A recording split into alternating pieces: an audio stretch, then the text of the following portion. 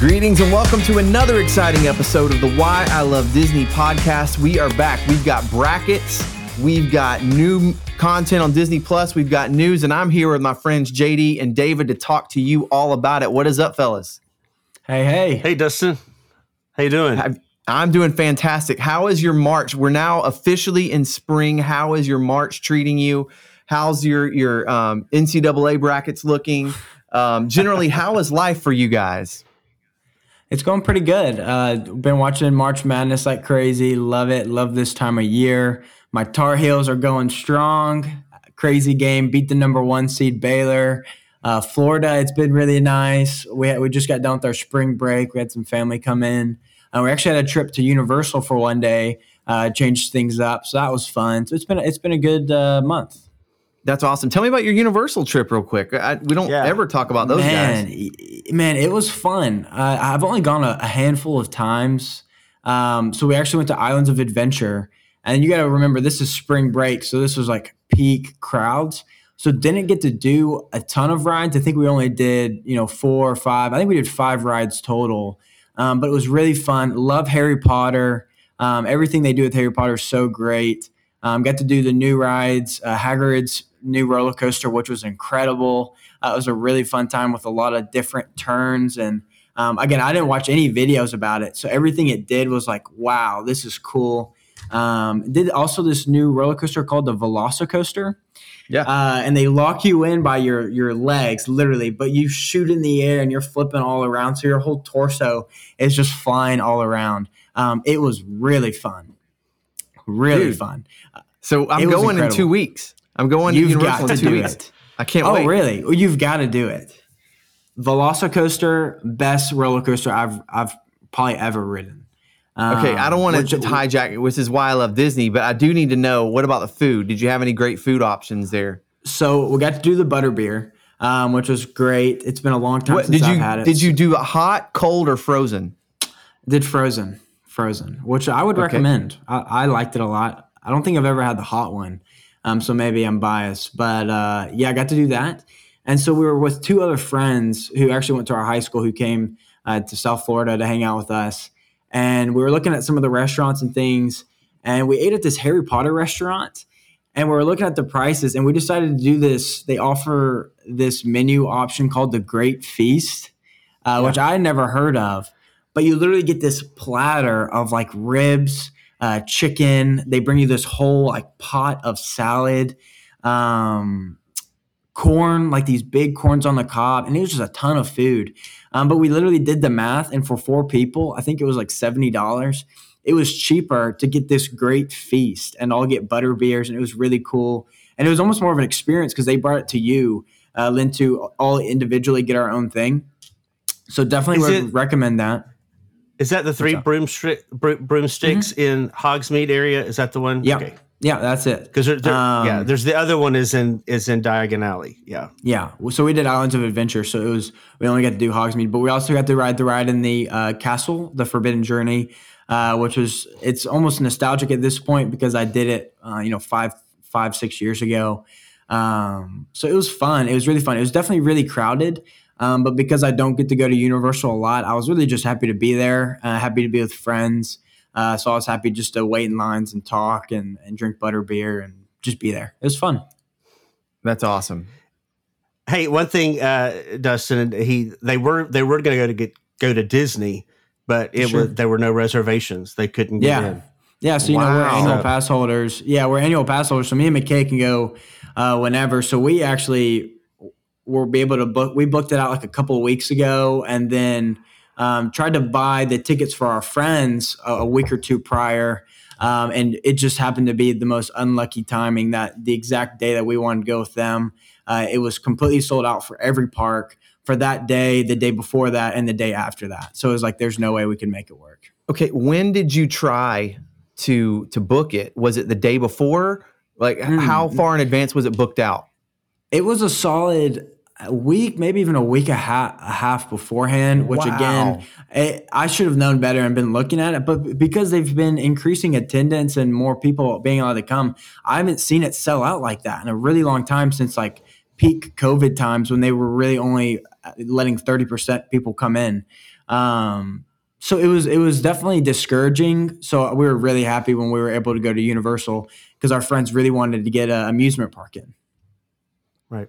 Hey, were all 4 parks? I mean, closed, like Animal Kingdom, Epcot, both of those were shut out too. Yeah, completely shut out. A lot of times they have availability when Hollywood and Magic Kingdom are closed. Yeah, that's right. Yeah, so they were open to do Animal Kingdom. So I watched it and was even like, I even looked at it the morning of just out of curiosity because sometimes they will add tickets because people will cancel or for whatever reason, and it literally never opened up for that whole 3-day span that we were open to going.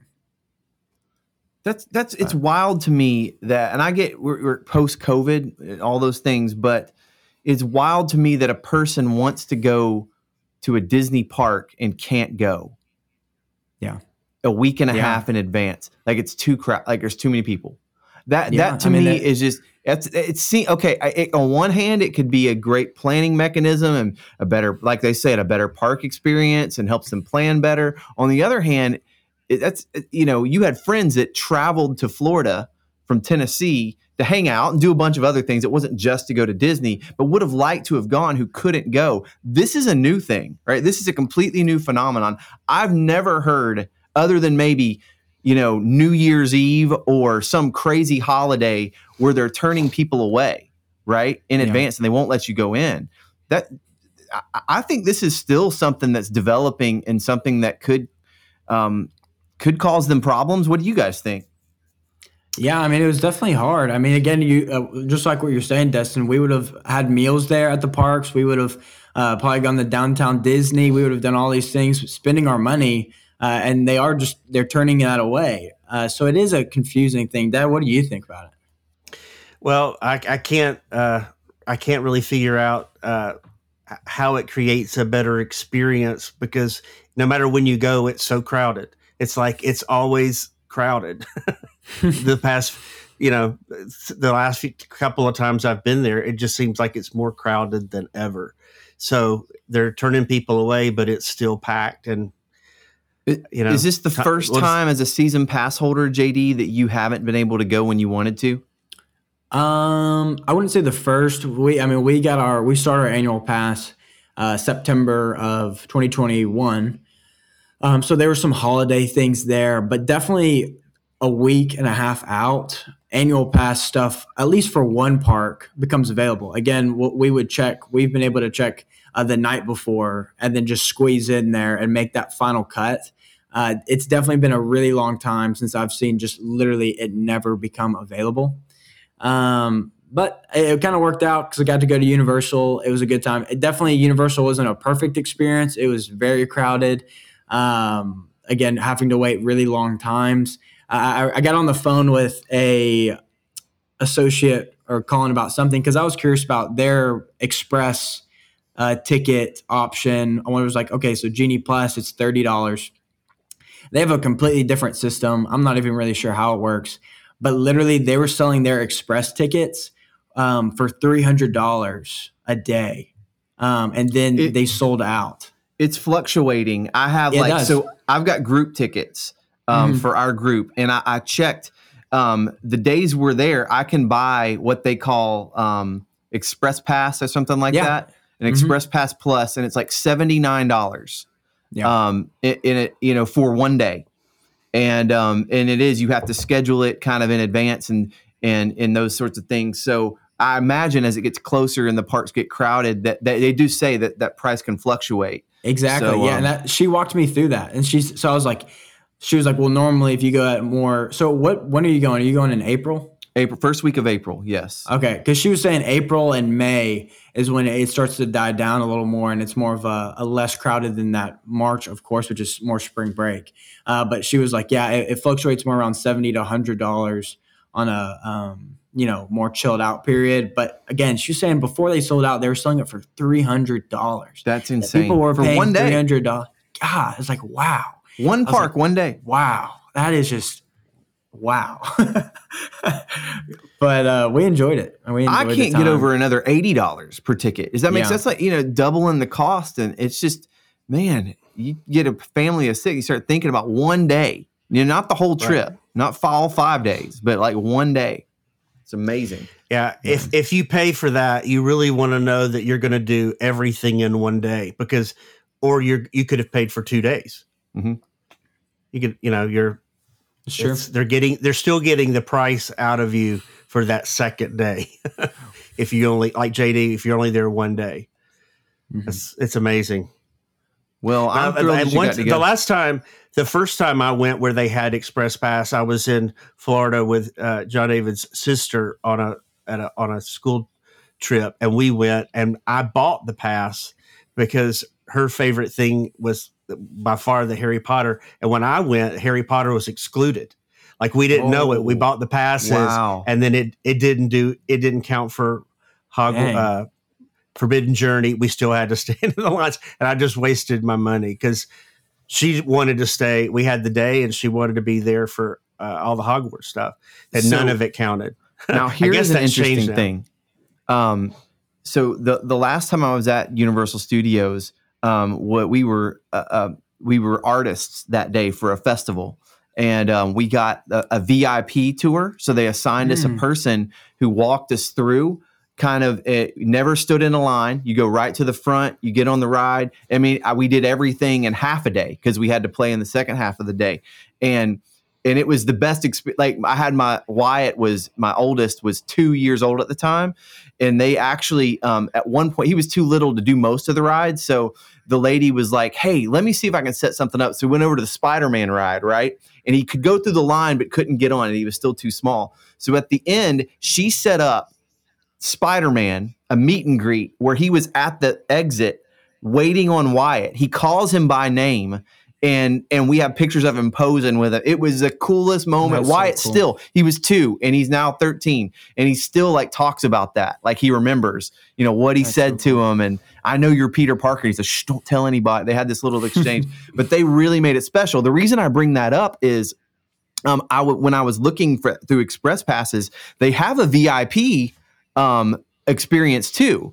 That's, if I remember, when I go, it was like $250 a person for your group, right? So it's cheaper than the $300 for your express to actually have a person take you around the back lots and walk you to the front of the ride. That would be, and see, that didn't to me feel like outrageous. Disney has an experience like that I think is thousands of dollars, right? Right. See, if I were going to spend $80, you know what I mean? I would consider spending $250 for that. You know what I mean? Yeah. It probably sells out pretty quick. I mean, that's true. Wow. Is that still the price for the tour at Universal? Is it still that low? Now, I just checked, and it might fluctuate kind of like the Express Pass. I don't know, but it was it was under $300. There was a 2 was the first number. Well, there you go. That would be the way to do it then. But it's still $300 extra per person. I mean, that's not dirt cheap. But I mean, if you're a family of 6, I mean, that is so expensive. Well, and I'll remember specifically, the Harry Potter ride, what is it called? That was Forbidden Journey. Forbidden Journey. I mean, we had to go through the line to experience the whole thing, but we walked right past everyone, right up to the front. Rode it. Then we went to the cool thing was we went to the Oleander's wand store, which that line for that is always so hard to do. And you're just going to see a little thing and be able to buy a wand, right? We walked right in. It was a great experience. But about in 6 hours, we did everything in both parks. Wow. And you said, so you got invited to do a gig there, like you were singing there? Or what? Rock the Universe. It actually still goes on. We actually this is a long time ago, different band even. We were on the stage with Casting Crowns, Red, and Reliant K in my band, So that was kind of that was the peak of kind of what we did, Yeah. From there we're kind of on to other things. We do worship music now. Insider trick, if you want free tickets to the parks, sing for them and you get to ride everything. Dude, I would honestly. So if I weren't could set it up, I would do those things for free. For the experience of all of that. There was separate food for us that was free. Like, it was amazing. Like, amazing. That's incredible. If we ever do it, I'll have to bring you guys in. You have to be like backup singers or something like that. Oh, for sure. I can play a tambourine or the triangle. I can hum along. Cowbell. We'll get the rider and be like, "There's 37 people in our band," you know. Yeah. So anyhow, that's super cool. But I think we love Disney, right? We really, but we like theme parks, and I love hearing about these experiences. And they're working on it. Did you see any construction for the new park they're building? I actually didn't, and I was looking out for it. I don't really know where to look, but I never saw anything. Is it that close, Dad? Do you guys know anything about where it's going to be? I've seen a map, but I really don't know. I don't know if it's something you'll be able to see. 2025, right? I think so. So you'd think there's already got land cleared, if nothing else. Yeah. But we'll see. That's going to be exciting to see how that develops too.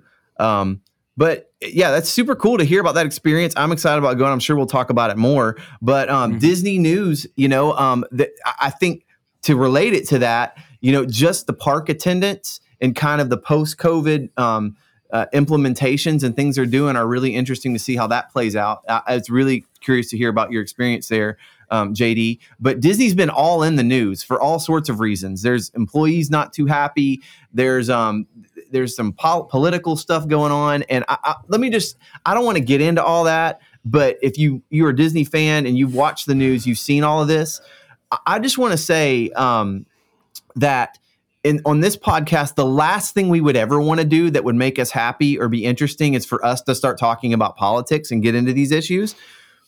Would you agree with that? I would agree. Yes.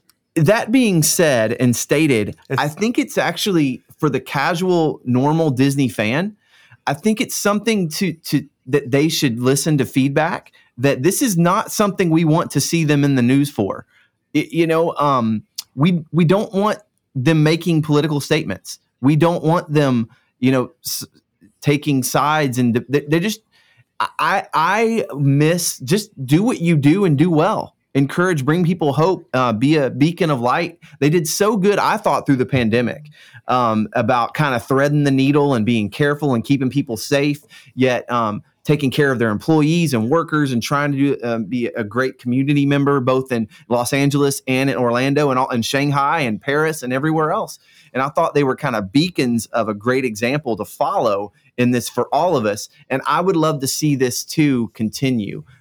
Again, anybody can say anything for whatever reason as individuals, but as a corporation, when you start making guys like us and a Why I Love Disney podcast have to start commenting on it, because if we don't, that I think that could end up being a problem for them. What do you got? I don't want you guys to weigh in, more than you are comfortable with, but what do you guys think? Tell us exactly what you think about this issue. And all the detail you can. Dustin, you really said it well, man. It's like it's hard to talk about politics. It's hard to talk about things like that when, fear of not being educated enough, not really knowing everything. You don't want to say anything in absolute and things such as that. But the thing is, for me, it's like I love Disney. Disney represents so much for so many people, of a home away from home, a no judgment zone of happiness and an escape. So Disney just needs to protect that. I mean, that's a valuable thing that not a lot of companies can say they have. So I would, again, just like you said, Dustin, I would encourage Disney to stay out of politics as much as they can. I agree with you guys. That's not why I love Disney. That's not why we started this podcast, is to focus on what we do love. And, anytime somebody finds out that you're a fan of something, they want to bring up, oh, what about this and this? And it's like, there are always some things that, you wish weren't a certain way, or that you weren't having to deal with those things. I just kind of keep focusing on what I like. And there's enough great content and enough great history that I'm not going to get caught up in the little things of the moment. I'm going to keep my sights on what I do love. Yeah, I agree with that. I agree with that sentiment completely. Which brings us to, there's more Disney news coming with Disney Plus.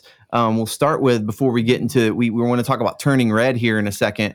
But before we do, we logged on this week, and we got met with a notice that, hey, you need to put a a pin code on it or set your account for mature audiences, because there's now content on there apparently, or there is, that you probably wouldn't want your kids to see. We talked a little bit about how we felt about that in the last episode. But have you changed your settings yet, guys? Yeah, I think we have. I think so. Yeah, it's an interesting format. It's. I thought they would kind of just exactly comment or copy Netflix, where you just have a code or you don't have a code, and anytime you want to watch something, you put that code in. But it seems like Disney is more just like you do have the access or you don't. So as long as you get on the profile, you can watch whatever, and there's no code there. You're free to watch whatever you want. So it's an interesting system. They have different levels. I think it's like R, MA, TV 14. So it's not like you have to be all the way, which I like that. You didn't have to be all the way to the MA, but you could, pick and choose. It was kind of more tailored to specifically what you want to see. So that was nice. It'll be interesting to see how it lasts and how it goes after just these Daredevil shows. Yeah. I agree. I'll say this. I'm really annoyed that I now have to put a pin in every time I want to watch Disney Plus. And I have to, because I got 4 kids, and they could just hop over to dad's. Not that they would, or they use their own accounts anyway, but it's just an added feature. I'm halfway through season 2 of Daredevil with my oldest son, and we're kind of going through that a little bit. But it's a minor inconvenience that I guess it's worth it, and everyone else has it too. Like I do it on my Amazon account, and I do it on Netflix as well, so my kids can't stumble on and watch something that we don't want them to watch. So I guess it was inevitable. Again, there was kind of always this a little bit of hope that we wouldn't get that sort of content on Disney Plus, that maybe that would be over on Hulu, and Disney Plus could just be this unwalled garden where your kids could roam free and see anything they want, and you not have to worry about that. But that is not the case anymore. So it is what it is. Things change. Yeah. I wish that, as a fan, I kind of wish that the Disney Plus was more Disney and less of that content coming in, but that's the way it is. At least we have a way that you can set it to not appear if you don't want it to. So that's a good thing. The one thing and it was the rated MA, but the one thing I was surprised about watching Daredevil on Disney Plus is when you go to the Marvel section, right? And it brings up all the Marvel content. And now at the very top, Daredevil, right? Now I'm assuming that on my kids it wouldn't be there, but there's no disclaimer that, okay, this is not like the Marvel content you've seen before. And a lot of, I just imagine there's so many people like, oh, new Marvel content, click. And they're like, oh my gosh, a dude just had, got blown to pieces with a high powered sniper rifle, or this dude's just, I don't want to be too graphic, but a guy just got his head, chopped off. That's enough. Yeah. I mean, it happened. It's incredibly violent. And then, where is this language coming from? Why is it so dark? And I could just see so many people just not ready for that. And, unless you kind of know what's going on. And I don't know if that's, I bet customer service is dealing with a little bit of that blowback right now. I could only imagine. Well, and even among those series, we watched Daredevil, and we dealt with the violence, and it's definitely not MCU. But then we thought, after we got through Daredevil, well, let's watch Jessica Jones, and we were like, whoa, it was another completely different level. Like we decided to not watch that. We were just shocked. It was like, this makes Daredevil look tame in areas. So we were like, again, it's not what I expected when Disney Plus came out. But the only reason I watched Daredevil was because in No Way Home, he made his entrance, and we were like, is this going to be a part of the continuing story? Do we need to know this to enjoy Marvel as we go forward? And it feels like he's going to be a part somewhere, and so we pushed through it. But yeah. Well, it's interesting to see. And speaking of, shocked and awkward moments, let's talk about Turning Red. You guys start. What'd you? I might turn red. I was about to say, you guys look like you're turning red right now. But new Pixar movie. Let me ask you this: have you both seen it? Everybody's seen it, right? Yeah. Have you? Was it what you expected, or did you go in knowing much about it? I just didn't. I didn't know a lot about it. It definitely seemed like. It just seemed like a 12, 13-year-old girl who's kind of just figuring herself out through school. That's what the preview kind of gave me. And that's how some of the movie was. But I do have to say, I enjoyed the movie for the most part for, Disney Plus. It's not like I paid for it. I wasn't at the movie theater. And the movie wasn't, of course, targeted to probably my age group but I did enjoy the last 45 minutes. I found very intriguing, and the action and the sequences. I did enjoy it, but that was different than the preview. The preview didn't really preview that last 45-minute climatic scene. That's interesting. Yeah, I enjoyed it. I think I felt. The first I've seen it twice. My wife and I watched it together, and I think the first time you're like going, is this gonna be, cringy, or is this gonna be? Am I gonna be uncomfortable in this? Is this, and so you're kind of sitting there wondering what's gonna happen. The second time, I went back through with more of a, really just looking for the things that I liked. And, there were a lot of things that I really liked, a lot of things that I really appreciated. And I didn't feel like it was geared to me. It felt very like it had a very target audience. And I didn't, but I still enjoyed it. There was a lot that I could appreciate about it. There were some things I didn't love about it. But I mean, that's any movie can be that way. Well, we'll talk about that too. And I think we should put a little disclaimer that we are all very quick to acknowledge that we are not the target demographic for Turning Red. And we are commenting on this as people who know we are not the target demographic. But right.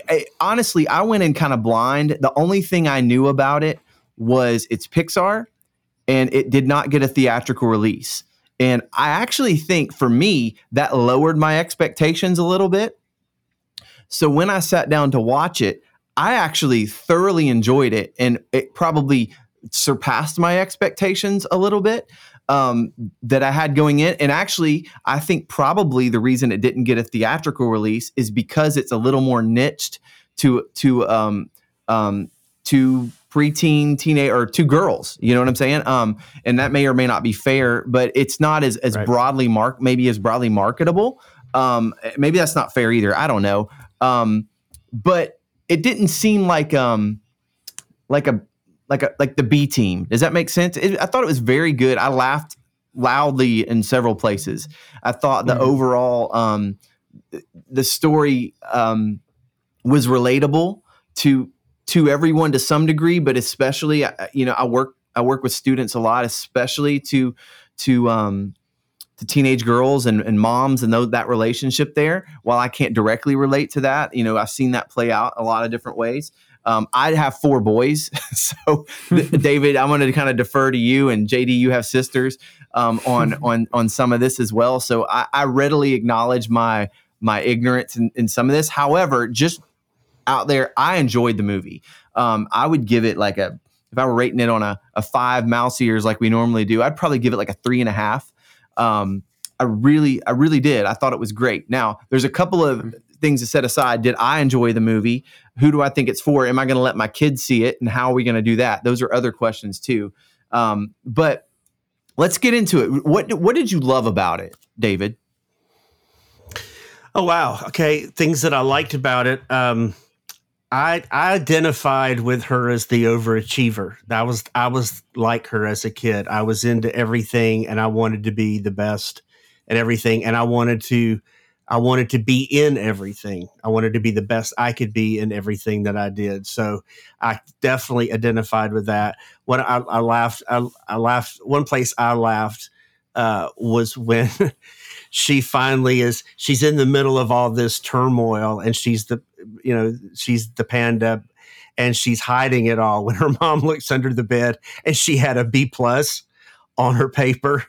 I laughed out loud because, that was like, that's a big moment for her, that she has slipped from A++ down to B+. I identified with that. And I thought a lot of the scenes, the second time I watched it, we watched it, then I watched again just while I was doing other things, and just noticing things like the city and the architecture and the temple and all the animation. I mean, that's some of that stuff's just really amazing. There were a lot of things that I liked, and I didn't laugh out loud as much as I would have liked, but there were a lot of things that I chuckled at because I could even identify with, but because of the overachiever, I could understand part of that. The mom was just so over the top. She was such I thought in all of Disney Pixar, the when she takes her diary into the Daisy Mart and exposes that, I was like, man, that's like one of the most uncomfortable moments ever. Could anybody be that clueless? Could a mom be that clueless of shaming her kid in front of a crowd of people? That blew me away. It was there's just so many moments that were uncomfortable that I started like, gosh, is that real? I mean, I guess that really happens. That's, I think everybody has moments with their parents that can be like awkward, but she was so over the top that by the time Mei is hiding behind her back, you're like, well, look at the oppression she's under. Like, she can't breathe. So you're dealing with like, is it okay to tell kids to rebel against your parents? No.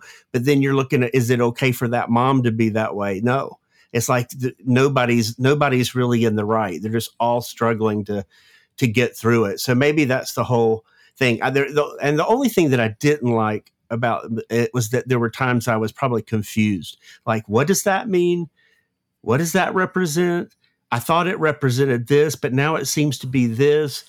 And she's embracing the panda, but none of the other women in her family do. So there were just times that I was confused. Like, I'm not sure what this means. I just decided, John David and I were talking, it's like, I'm just going to let it be that there was a line where I wrote this down, where Mr. Gao, when they're having the ceremony and the shaman, and he's praying and he says, guide this girl through her inner storm. And I thought maybe that's what we just leave it. This is about inner storms. Whatever your inner storm is, maybe we can all identify with that. We've all had struggles, and just let it go. Because when you try to guess and figure it out, and there were a lot of places I was kind of confused. Like, I don't know what this really means, and I'm just gonna let it go. It's about inner storms. It's about inner turmoil, pushing through, and let it go at that. Because if you read into it much, you might be wrong. I don't really know. And again, one thing we did was, after we watched the movie, we watched the Disney Plus, the making of, where they interview the team of women that made the movie, and it's all female leadership, and I mean, very strong from their perspective. So kind of hearing their stories, and that helps too, because a lot of it was it seems autobiographical. This is their stories of these women. They've all experienced these things. So I kind of looked at it like, I'm just going to learn, and I'm going to listen to what they have to say, but I'm not going to dig in too deep, because it's just too much symbolism to try to figure it all out. I love the scene at the end with the concert with the boy band on the wires and with the wings. Yeah. I thought that was, and you talked about the fact that it takes place in 2002. I thought that was like an interesting take. And excuse me, today there would be cameras everywhere. We talked about that there would be phones taking pictures, but they put it in a time where that I did notice that there's like one girl that takes a picture with her camera when the mom comes into the arena, but it's like a film camera. It's not even a phone camera. So anyway, that's some of my thoughts. Does that make sense? You hit every base there. I was literally thinking that whole time. My favorite, the most parts that had me laughing were the boy band parts. I just thought it was hilarious. They almost had this anime type cartoonish, like little spurts every once in a while. When the boy band came on, it was interesting because I've never seen that, of course, in a Pixar movie.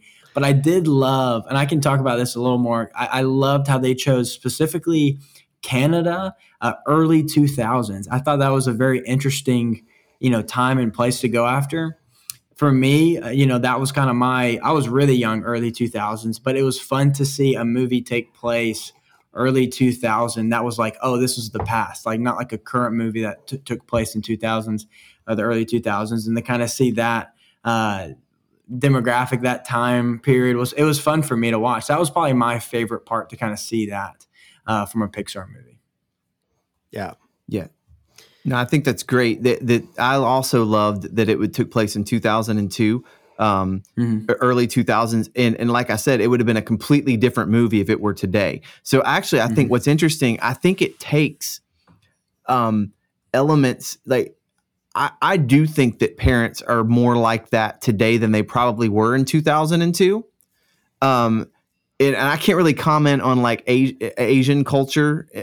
From what I ascertain, like maybe their parents are a little more typically like overbearing. I don't know, but I do know that these days, the helicopter parenting and just the overbearingness of what parents can do and how they make decisions for their children. I felt that kind of came through right. With it being in that time period, you had the boy band thing that I thought was masterfully done. And you had all those side jokes about all the things you could have with boy bands. The name of the band is like four something. What is it? Four something. There's five of them. And there's two guys that are just like hanging out. They're like, hey, we're in it too, and they all have their favorite, so I thought that was masterfully done. I love that the Tamagotchi, being kind of like, something kids carried around. I was a freshman in college when those things were kind of really popular. And for an English project, I once bought a Tamagotchi myself. I knew what they were, but sort of lived with it for about a month to see what it was like. And it was super annoying. But I thought it kind of captured the time period. You didn't have cell phones and social media, and you didn't, know what was going on. And that scene where the mom confronts the boy in the convenience store is super awkward. And you're like, who would do that? But at the same time,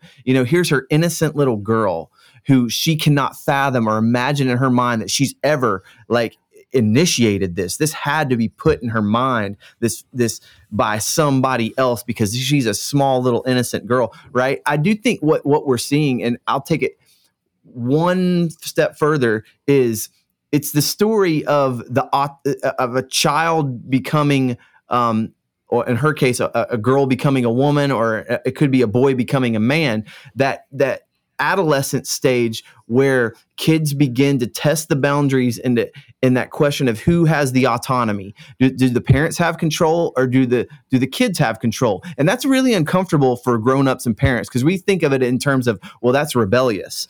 But I'm telling you, every person in the history of mankind, when they get to puberty, it's this handoff of the torch of how far do kids get, when do they get to start making their own decisions? And those questions are different for everybody. Every relationship between parents and kids goes through that. There's some kids that, in the deep, I remember, dude, I drove home from church when I was like 13 years old. You know what I'm saying? Like, I had a lot of time to myself to do. I remember we lived in Eastern Europe, and I tell my wife this all the time, every time she doesn't want our kids to go down the block, to play with the neighbor kids. I was like, when I was 13, I was literally on the streets of Athens, Greece, wandering the town by myself when I was my oldest son's age. Right.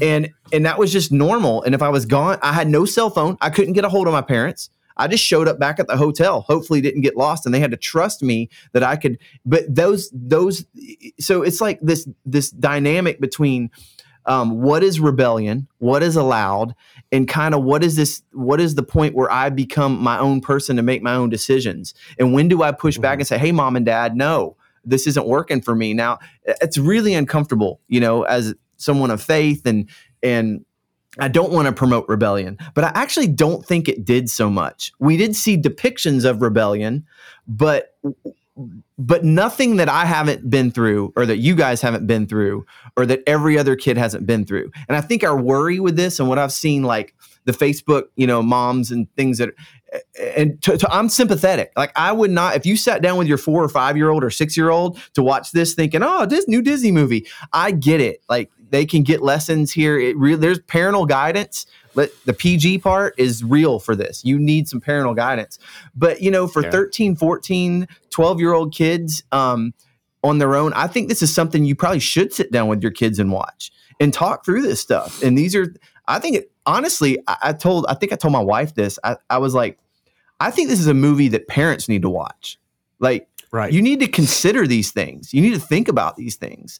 And, man, it was, in that regard, I have a preteen. Well, he's a teenager now. He's 13, but a kid who's going through some of these changes, and he listens. I don't want to embarrass him or divulge, but some of the outbursts and some of the emotions, and even though I have son, like, I've seen that, and it's just not it's an interesting, it's an interesting dynamic that I haven't seen in a movie before. Right. Yeah.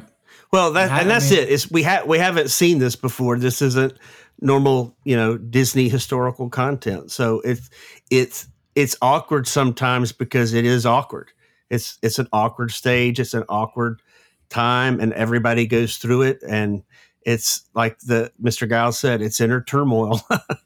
So we're all just trying to get through it the best we can, parents and young teenagers. So it's a crazy time. But I mean, like, hats off to Pixar, though. It's like, think of no other movie industry company can make you really feel the way that Pixar and, Disney can make you feel. And like, just like a short animated movie can raise so many questions and so many thoughts, and the whys and the, all these things, and pose so many good conversations and things just like that.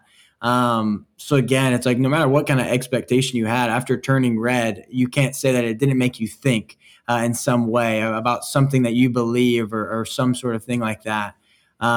So because of that, it's like, that's why I love Disney. That's why I think Disney sets itself apart. So again, good job, Pixar. Fun time. It also reminded me of a little bit of Inside Out with Riley. I mean, her what she went through. We had a little bit of that there. I remember the outbursts at the table where she tells her parents, like, just to be quiet. Like, she's upset because they've moved. She's lost her friends. She doesn't feel like she fits in. And I mean, man, when in that movie, when all her kingdoms are kind of crumbling, the Goofy Islands, all those things going on are crumbling. I mean, that was heartbreaking. Now, this tone is different than that. Like, this one, it was that one was so heartbreaking. And this one is more like, you're kind of just stunned. It's just kind of different. It's, again, like I said, it's so big, and it's so different kind of action going on. So you don't quite feel the same thing, but still those same emotions where you go, man, it's just so tough being that age. So tough. Absolutely. So, hey, we do this with all our movies. On a scale of 1 to 5, what do you give it? JD, you go first. Okay, 1 to 5, Pixar scale, 5 being, the best Pixar movie? Yes. Okay. This is the first time JD's done this with us, I think. Okay, this is good. Well, let me think. So 5 would be top tier Pixar. Okay. Dustin, you talked about expectations. My expectation was low for this movie, but I actually enjoyed it more than that expectation. But as far as if you put it up to other Pixar movies for my demographic, I don't think it would hold up. That's hard. I'd probably give it I'd probably give it right in the middle at 2.5. It's not bad. It's not bad at all. It's cute. Would I watch it again? I don't know, but by no means is it a bad movie. David, how about you? I would do like a 3. I would have put, like, when you said 3.5, I thought that probably feels pretty good. I did see an article. I wish I'd saved it here. I can't remember which magazine it was that had done a new Pixar ranking since this came out, and they had this around, out of all the Pixar movies, they had it around 10 or 12. They had it higher than Coco. They had it higher than Monsters Inc. With Rotten Tomatoes is 95%. Yeah. Wow. So I didn't know that. I thought that. Again, like, could I see this having its own land at Disney, like Monsters Inc. could, or Toy Story? I mean, those are such big stories. This feels like a smaller story to me. So for that, I would put it right in the middle. It just kind of, it was good. I enjoyed it. I don't know that it's something I would come back and watch multiple times. I'm looking, it has an audience score of 73% and a critic score of 95%. So it's actually favorable by both, a little more by the critics. Right. Yeah. I said, well, I think it's kind of like Brave. Brave kind of had that.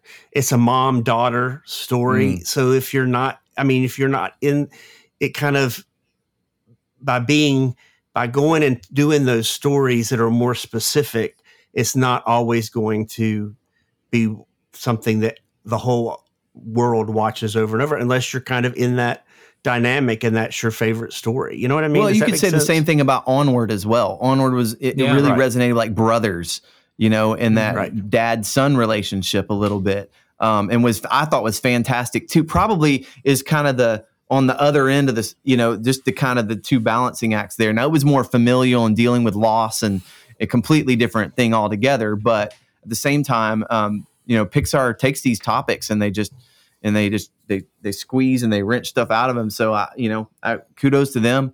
I think this is very solid offering. Yeah. Yeah. Well, stuff. What's next for Pixar? Y'all know what they have another movie coming out anytime soon? Well, June, baby, right? We got Lightyear. Oh, that's right. Yeah. Lightyear. Okay. Big time. That's the next one. Excited for that one. That's the expectations for that will be very high. Yeah. That's true. Yeah. Established franchise. Well, speaking of expectations high, my expectations are high to finish this bracket to see who the champion is for our Disney greatest movie of all time tournament bracket. We started with 64 movies, Disney movies. We included Lucasfilms, we included Touchstone, we included Marvel, we included, if Disney owns it, other than, we didn't include 20th Century Fox, but if Disney is a Disney property, then we included it, and we ranked these, we seeded these things based on all-time box office gross, adjusted for inflation. And we put them all in a tournament, and we have already done round one. We refer you to episode 41. Go back and if you want to listen to round one, that was a lot of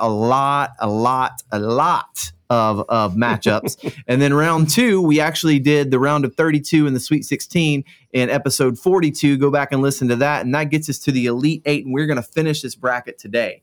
So are you guys ready to do this? I'm pumped. Yeah, I'm so excited. I'm pumped, but I'm kind of nervous too because we've probably already eliminated so many people's favorites and a lot of my favorites. So this is where it gets really.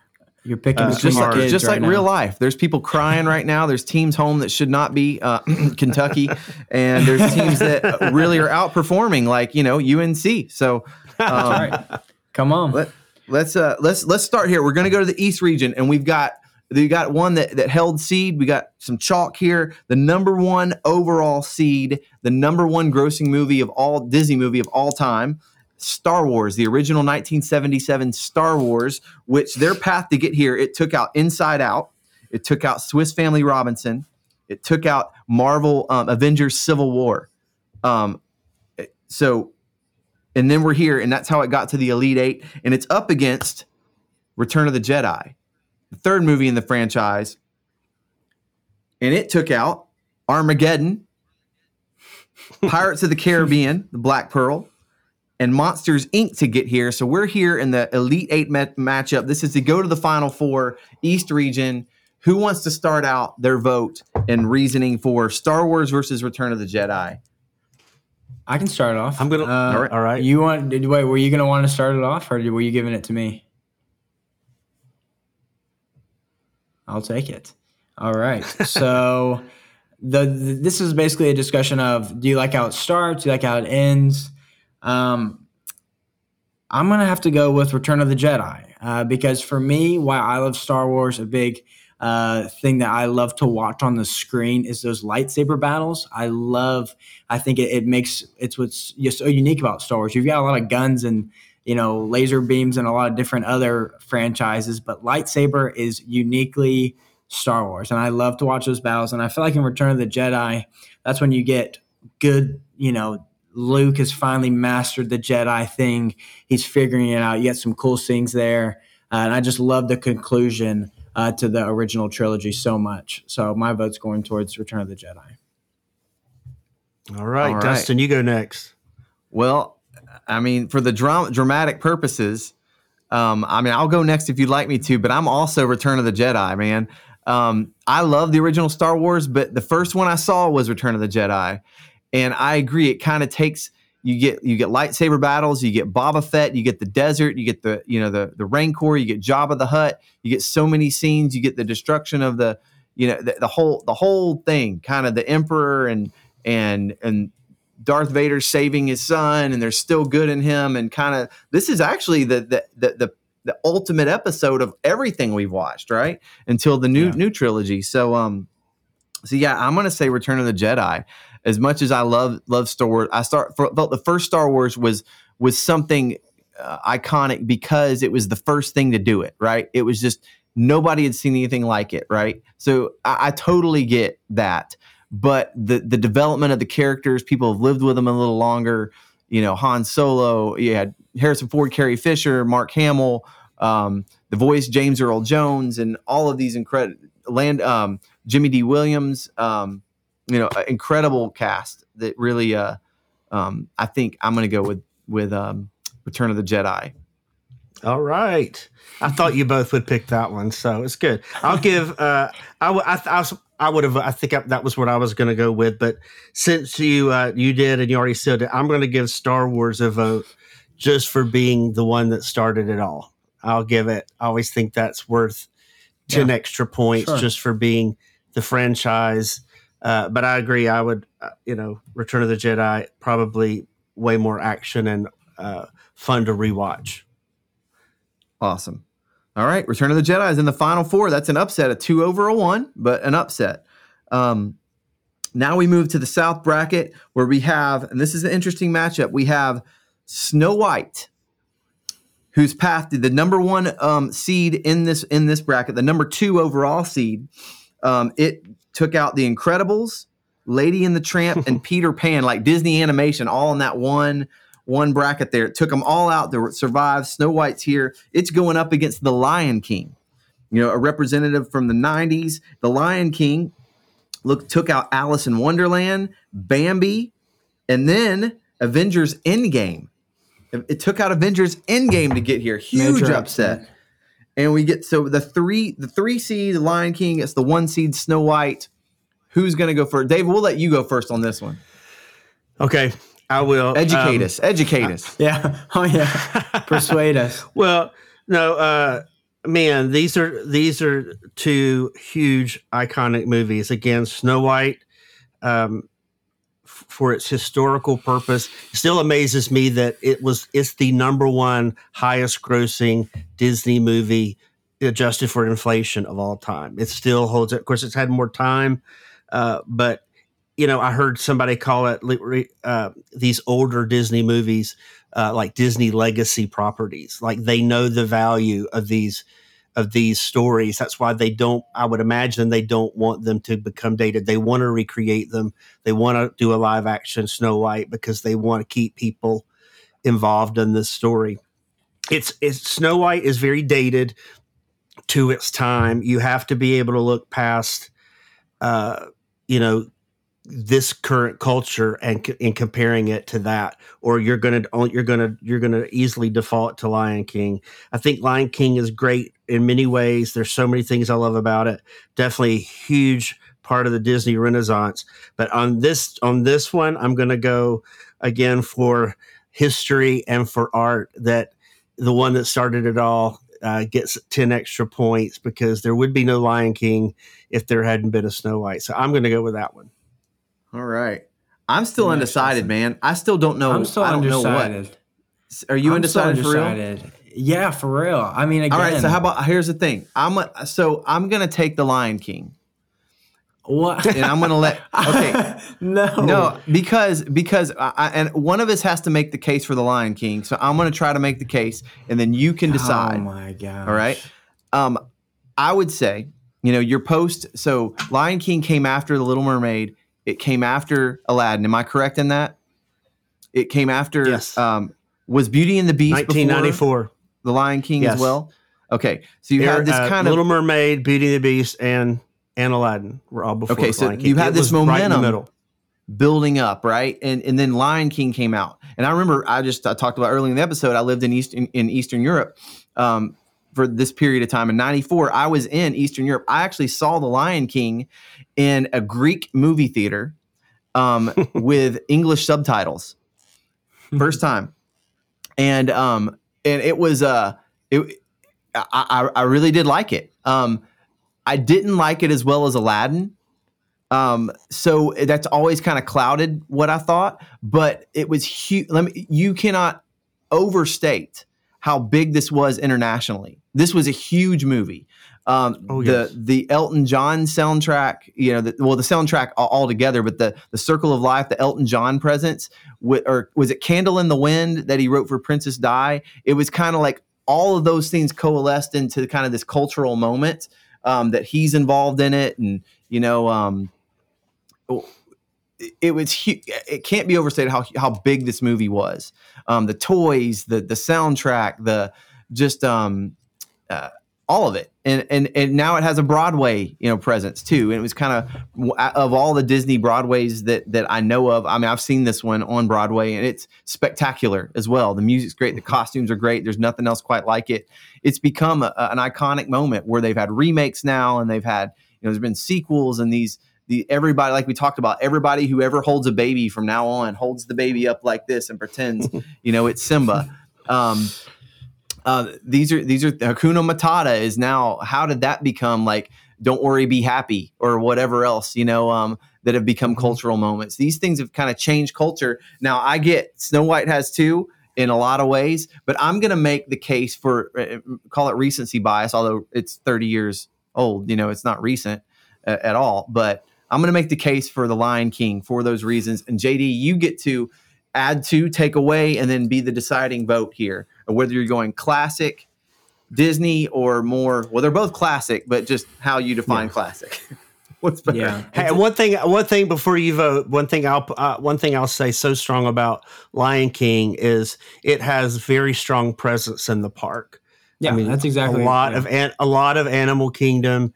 It's never gotten the attraction that I actually thought it deserves, but it's in Kite Tales, it's in parades, it's in merchandising. Exactly. You've got the Festival of the Lion King show. I mean, it is a powerhouse of a movie, and that however, that is very. Snow White has had a strong presence in the park since day one. And it's evolved into Mine Train. Sure. Actually, your parking lot, Sleepy, Happy, Grumpy, Dopey, Sneaky. Where do we're in Dumpy, Grump, not Dumpy, Dumpy, Grumpy 7. From the parking lot, Dumpy, Dumpy. I like Dumpy, Dumpy. Jamaica. There you go. So, so it definitely it feels like it's definitely the battle. I mean, both are classics. You can argue for both. It seems like it's the argument between the one that started it all, or this golden child, has influence in every industry of Disney parks. Soundtrack. We haven't even really talked about the soundtrack that much. I mean, anybody who knows a Disney song, chances are it's either Aladdin or Lion King. So it's not just influence; it dominates. But there was a time when those Snow White songs were just as popular. Was that Whistle While You Work? Yeah. Okay. Someday my prince will come. Yeah. But again, we're talking songs that are 90 years old compared to, songs that are 30 years old. And I think, where it also comes down to is Rotten Tomatoes probably, I didn't double check, but the critics probably score Snow White a little higher just because of historical, and the audience is going to go with Lion King every time. Yeah. Always. But that's what you're scoring, though. It's like, are you scoring relatable? I mean, I think that's a fair thing to judge a movie based off of relatable. I mean, yes, you look at Snow White.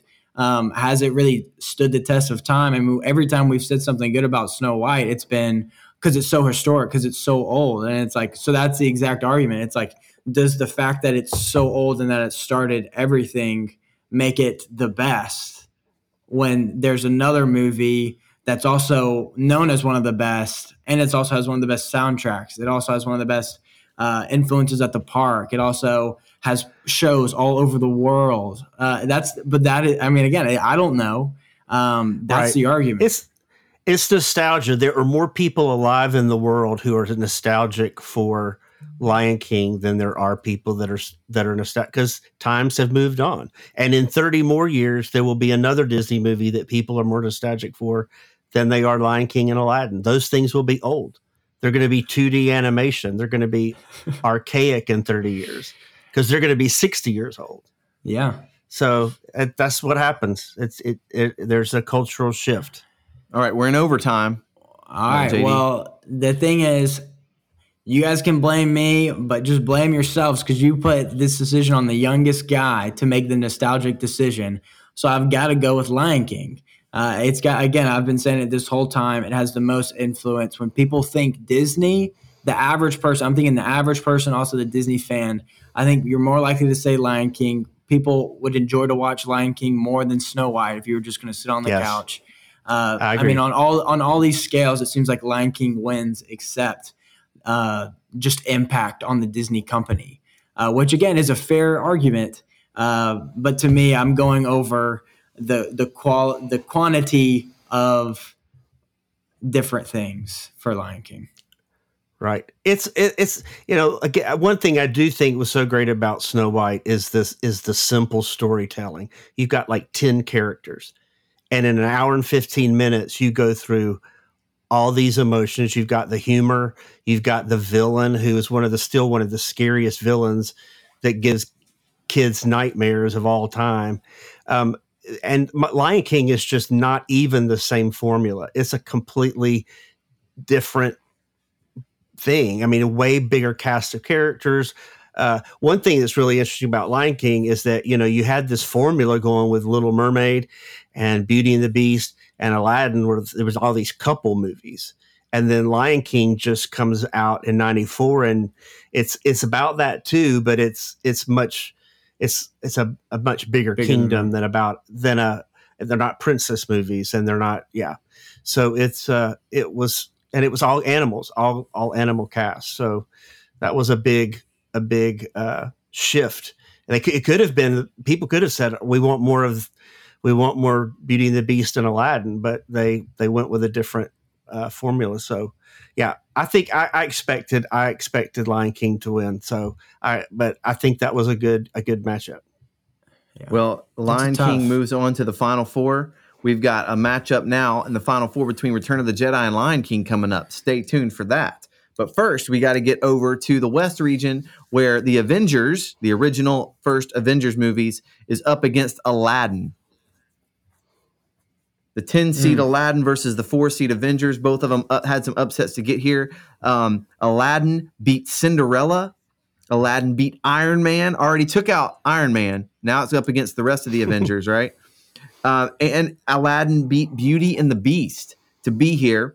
The Avengers coming out here took out Toy Story, took out Star Wars The Last Jedi, and the Jungle Book live-action remake to get here.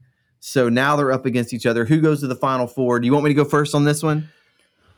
Gosh, I wish we were comparing Aladdin to Toy Story. I wish Toy Story had. Still in. I know Toy Story got a bum draw. It's like the again, SEC this year we were looking out. Yeah, Toy Story is the one that's just blatantly missing from the Elite Eight, and it's going to be missing to me from the top 4. So I'm going to vote Aladdin first. Okay, I'm going to vote Aladdin for overall Disneyness, right?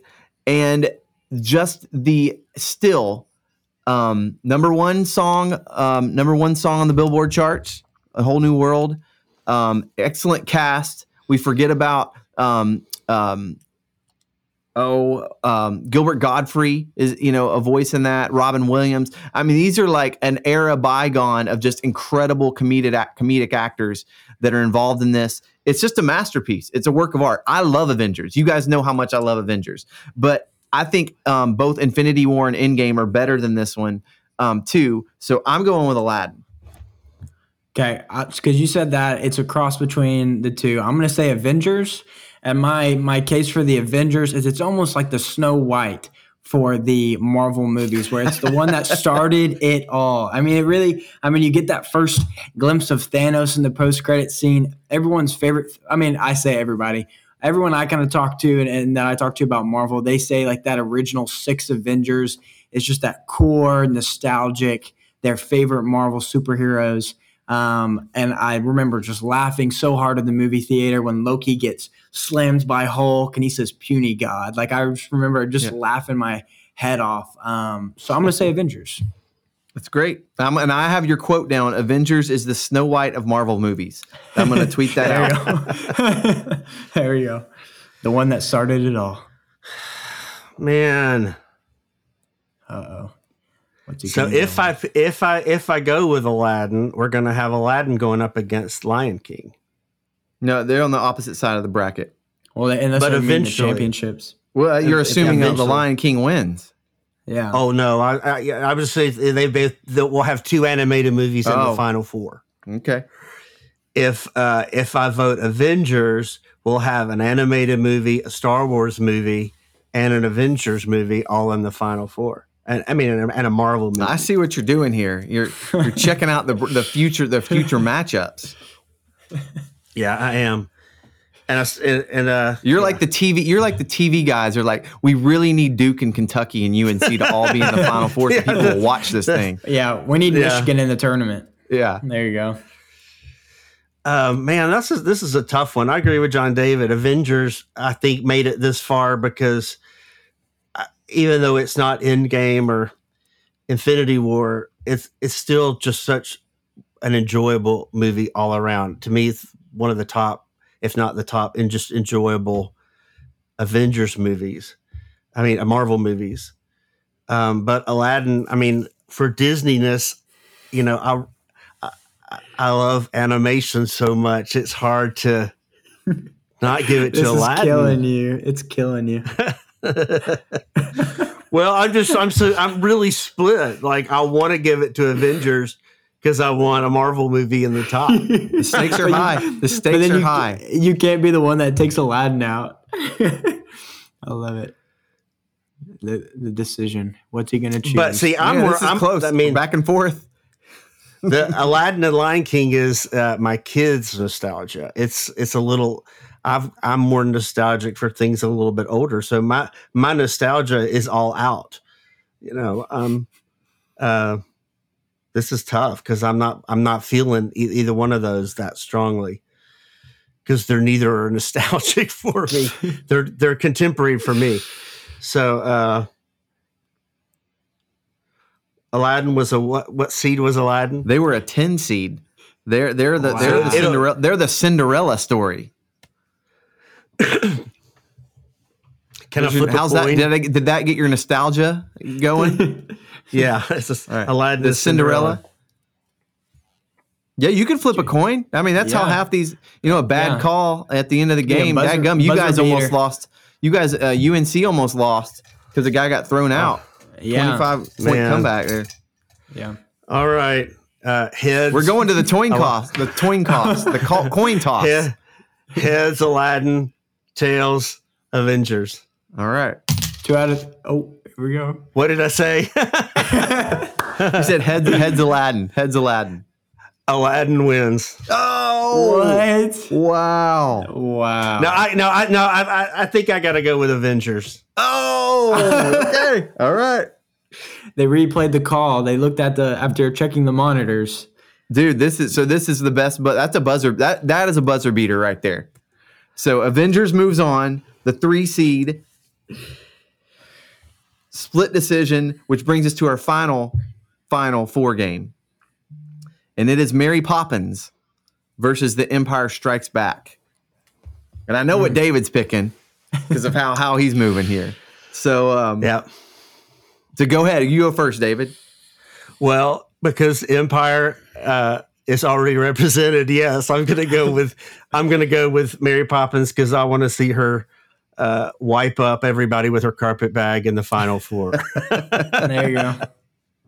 That's awesome. And I love David is the TV exec amongst us. Dang. Yeah. I don't know. I mean, I know I want to pick Empire Strikes Back, but I can make a strong case for Mary. I am going to pick Empire Strikes Back because I'm a bigger Star Wars fan. It's the best of all the Star Wars movies. It actually was nominated for Best Picture. The most in-depth performances that the actors gave, I think it's the most compelling of all the Star Wars.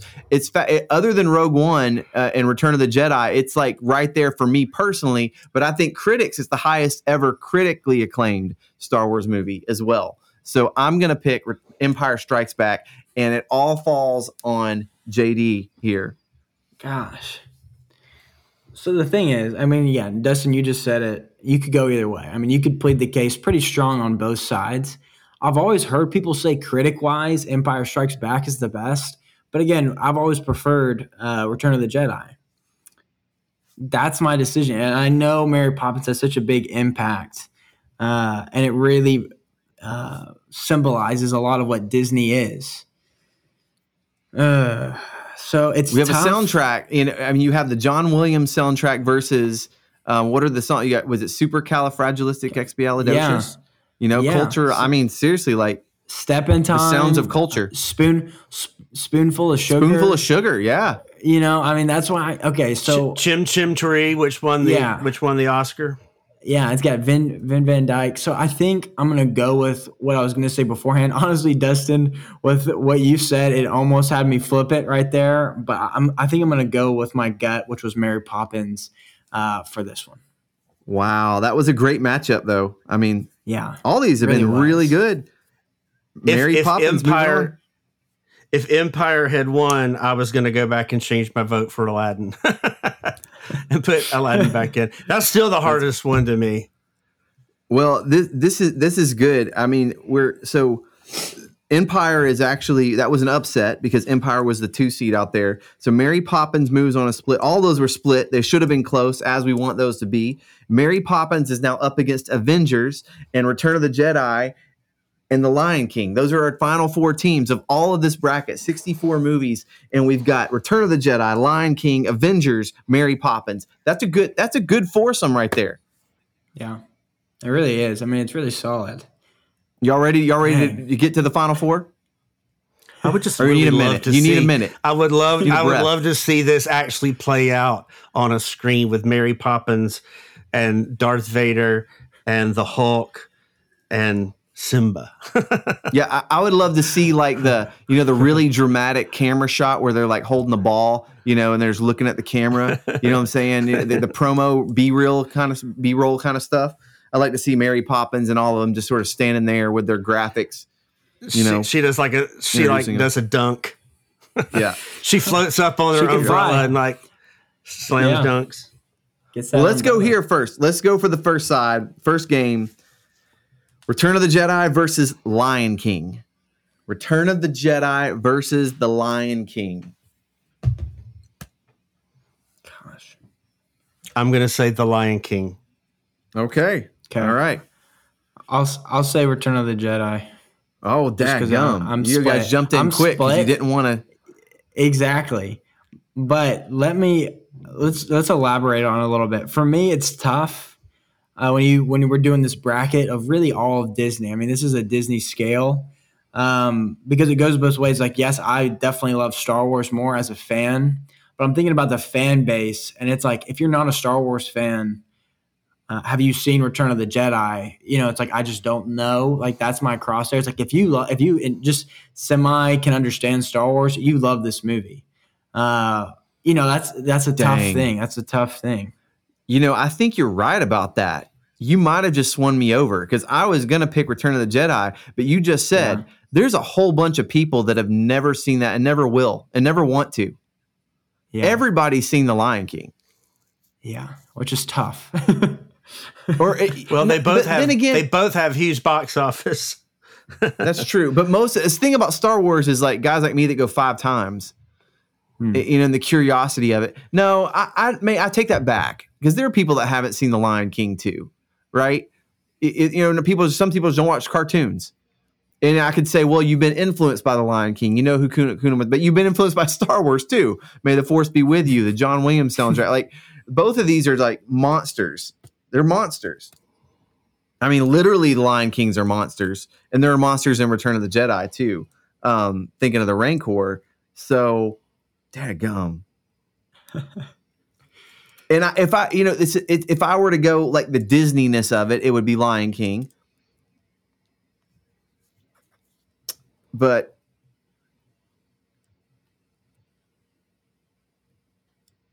and to me, like I prefer Aladdin. I prefer like 2 or 3 other Disney cartoons to Lion King. It's not my favorite of all of them.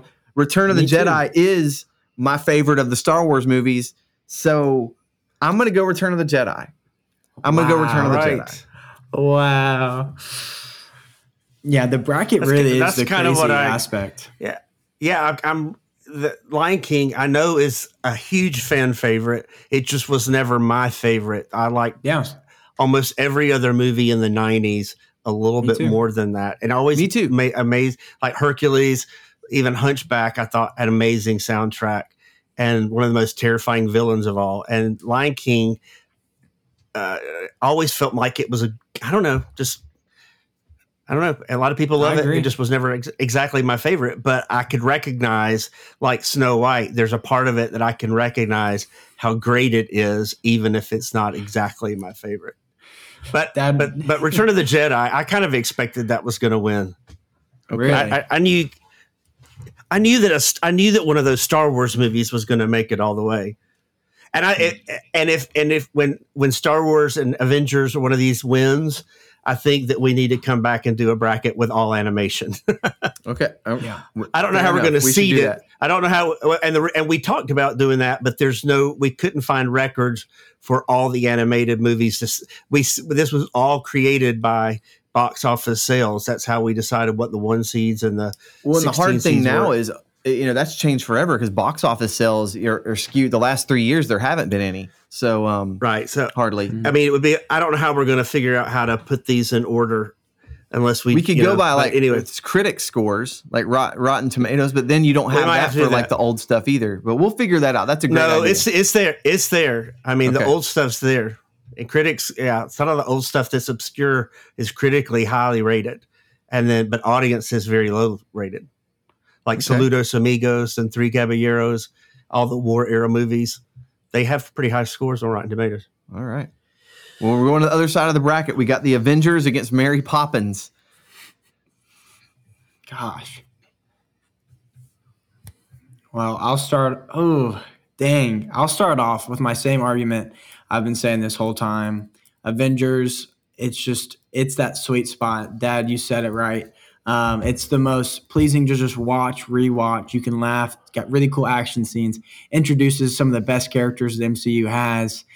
Rewatch it. It's that beginning piece of the puzzle that really set the pace for everything else that is to come. I love it. People love it. Avengers. And it's the Snow White of Marvel movies. It's the Snow White of Marvel. The one that started it all. I love it. Lion King is the Shakespeare of Disney movies. Yeah. There we go. Keep it going. What's Mary Poppins? I guess it's just Mary Poppins and Mary Poppins. It's practically perfect in every way. Yeah. Of Disney movies. Well, Mary Poppins is the Duke of the tournament because they're about to get Whoa. bounced. Because I'm voting Avengers. Wow. See ya, Mary Poppins. Now, and again, it's not really fair. When you get here, everybody's good. There's a case to be made for everything. And I was going to wait around until David made the case for Mary Poppins first. But, I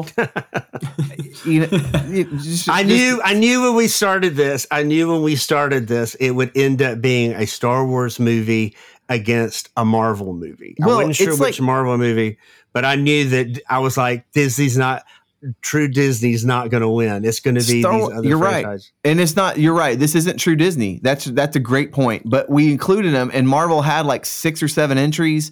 It's like, one of these conferences to get all these teams in. Star Wars had almost 9 entries into the tournament. So the odds were one of them was going to squeak out depending on no matter what. Yeah. And box office wise, the Marvel movies, the Star Wars movies that are the best also had the highest grossing, money wise. So it's like, yes, I always talk about Hercules is my favorite animated Disney movie. It's not on this list, so we can't really plead the case for all. It's in the NIT.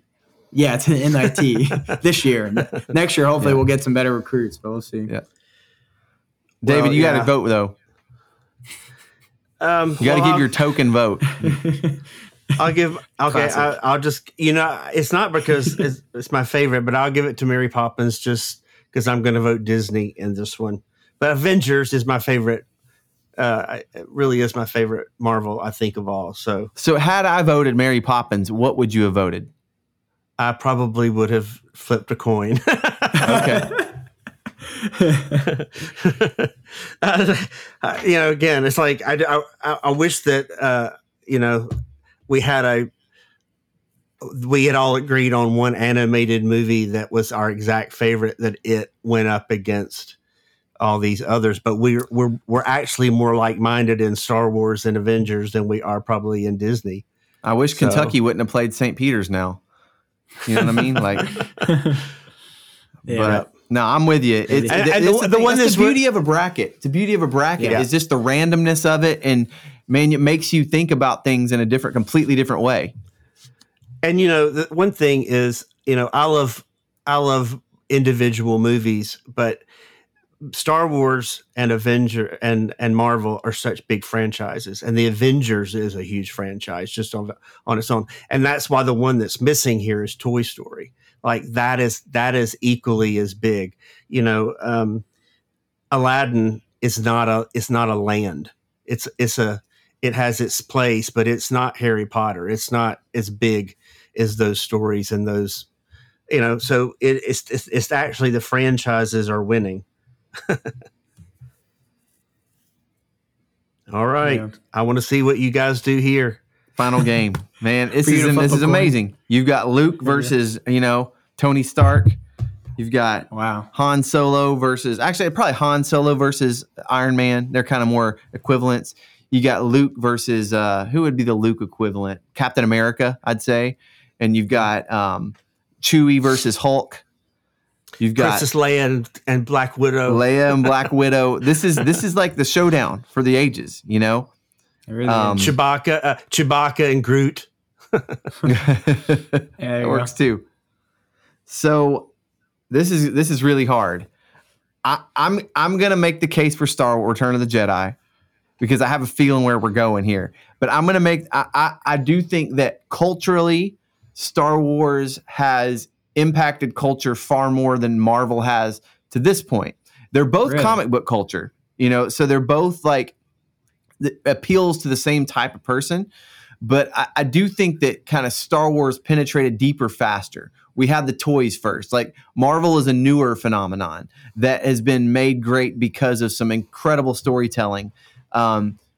Star Wars has had hit and misses, through the years. Let's just be honest about it. Some of it hasn't been as great as others, but this is the great part. This is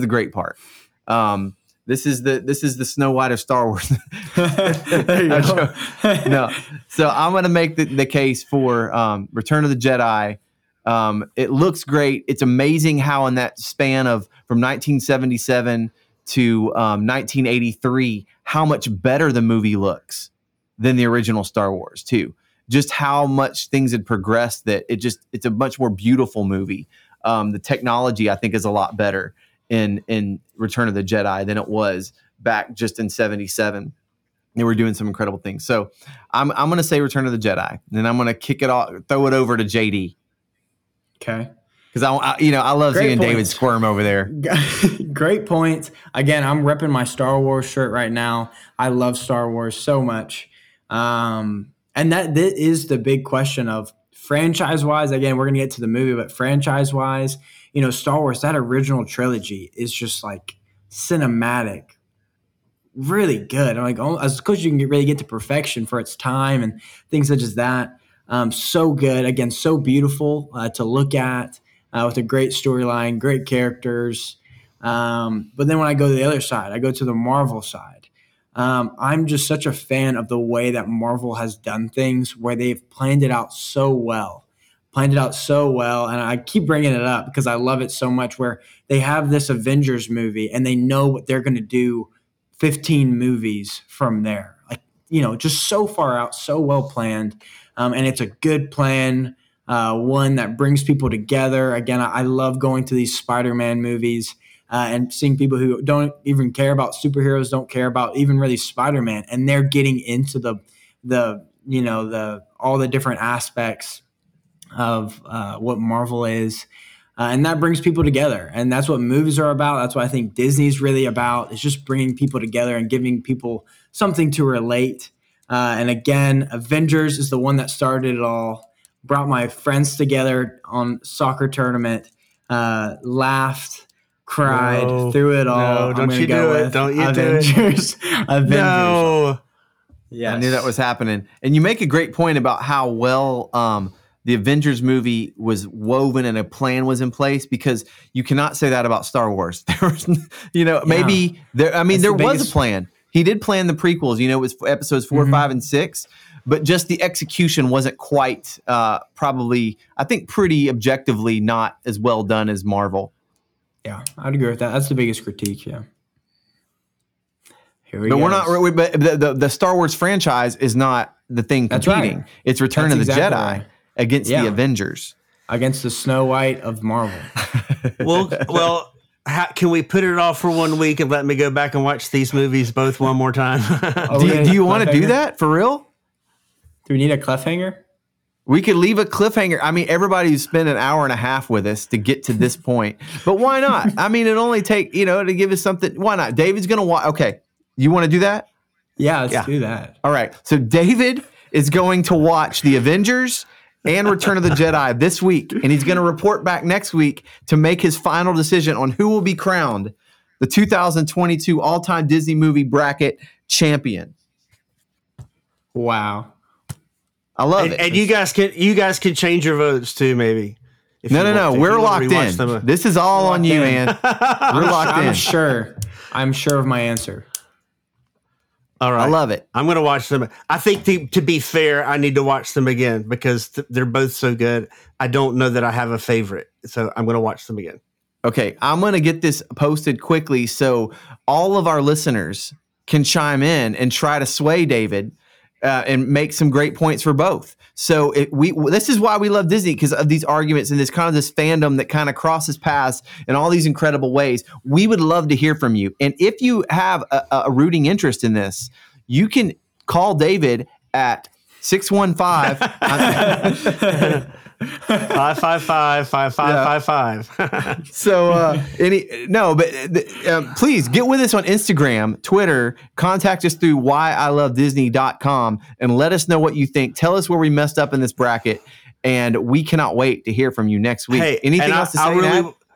I really want to hear if what people would have picked for their animated, like if animation had won, if a Disney movie had won, what would people have wanted? I can already hear angry emails saying, these aren't Disney movies. These aren't Disney movies. And I get that. I totally get that. But the rules were set at the very beginning. We seeded these like it is. It is how it is. They got the draws they got. You don't always like how it ends up, but sometimes Duke wins a championship and none of us are happy. Oof. Oof. That's right. If you're a Duke fan, we don't want to offend you. We're glad you listen too, but it's just how we feel, man. It's just how we feel. So, anything else to add? You want to say anything, JD? You Fun happy with the stuff. bracket? Yeah, definitely. I've loved doing this bracket. Definitely want to do a Marvel bracket. I think we'll have a lot of fun with that. So much to do soundtrack wise. I think it's really interesting, and it's making me think a lot about what my favorites are. It's really fun. Awesome. I love it. Well, until next time, we'll see you. Thanks, guys.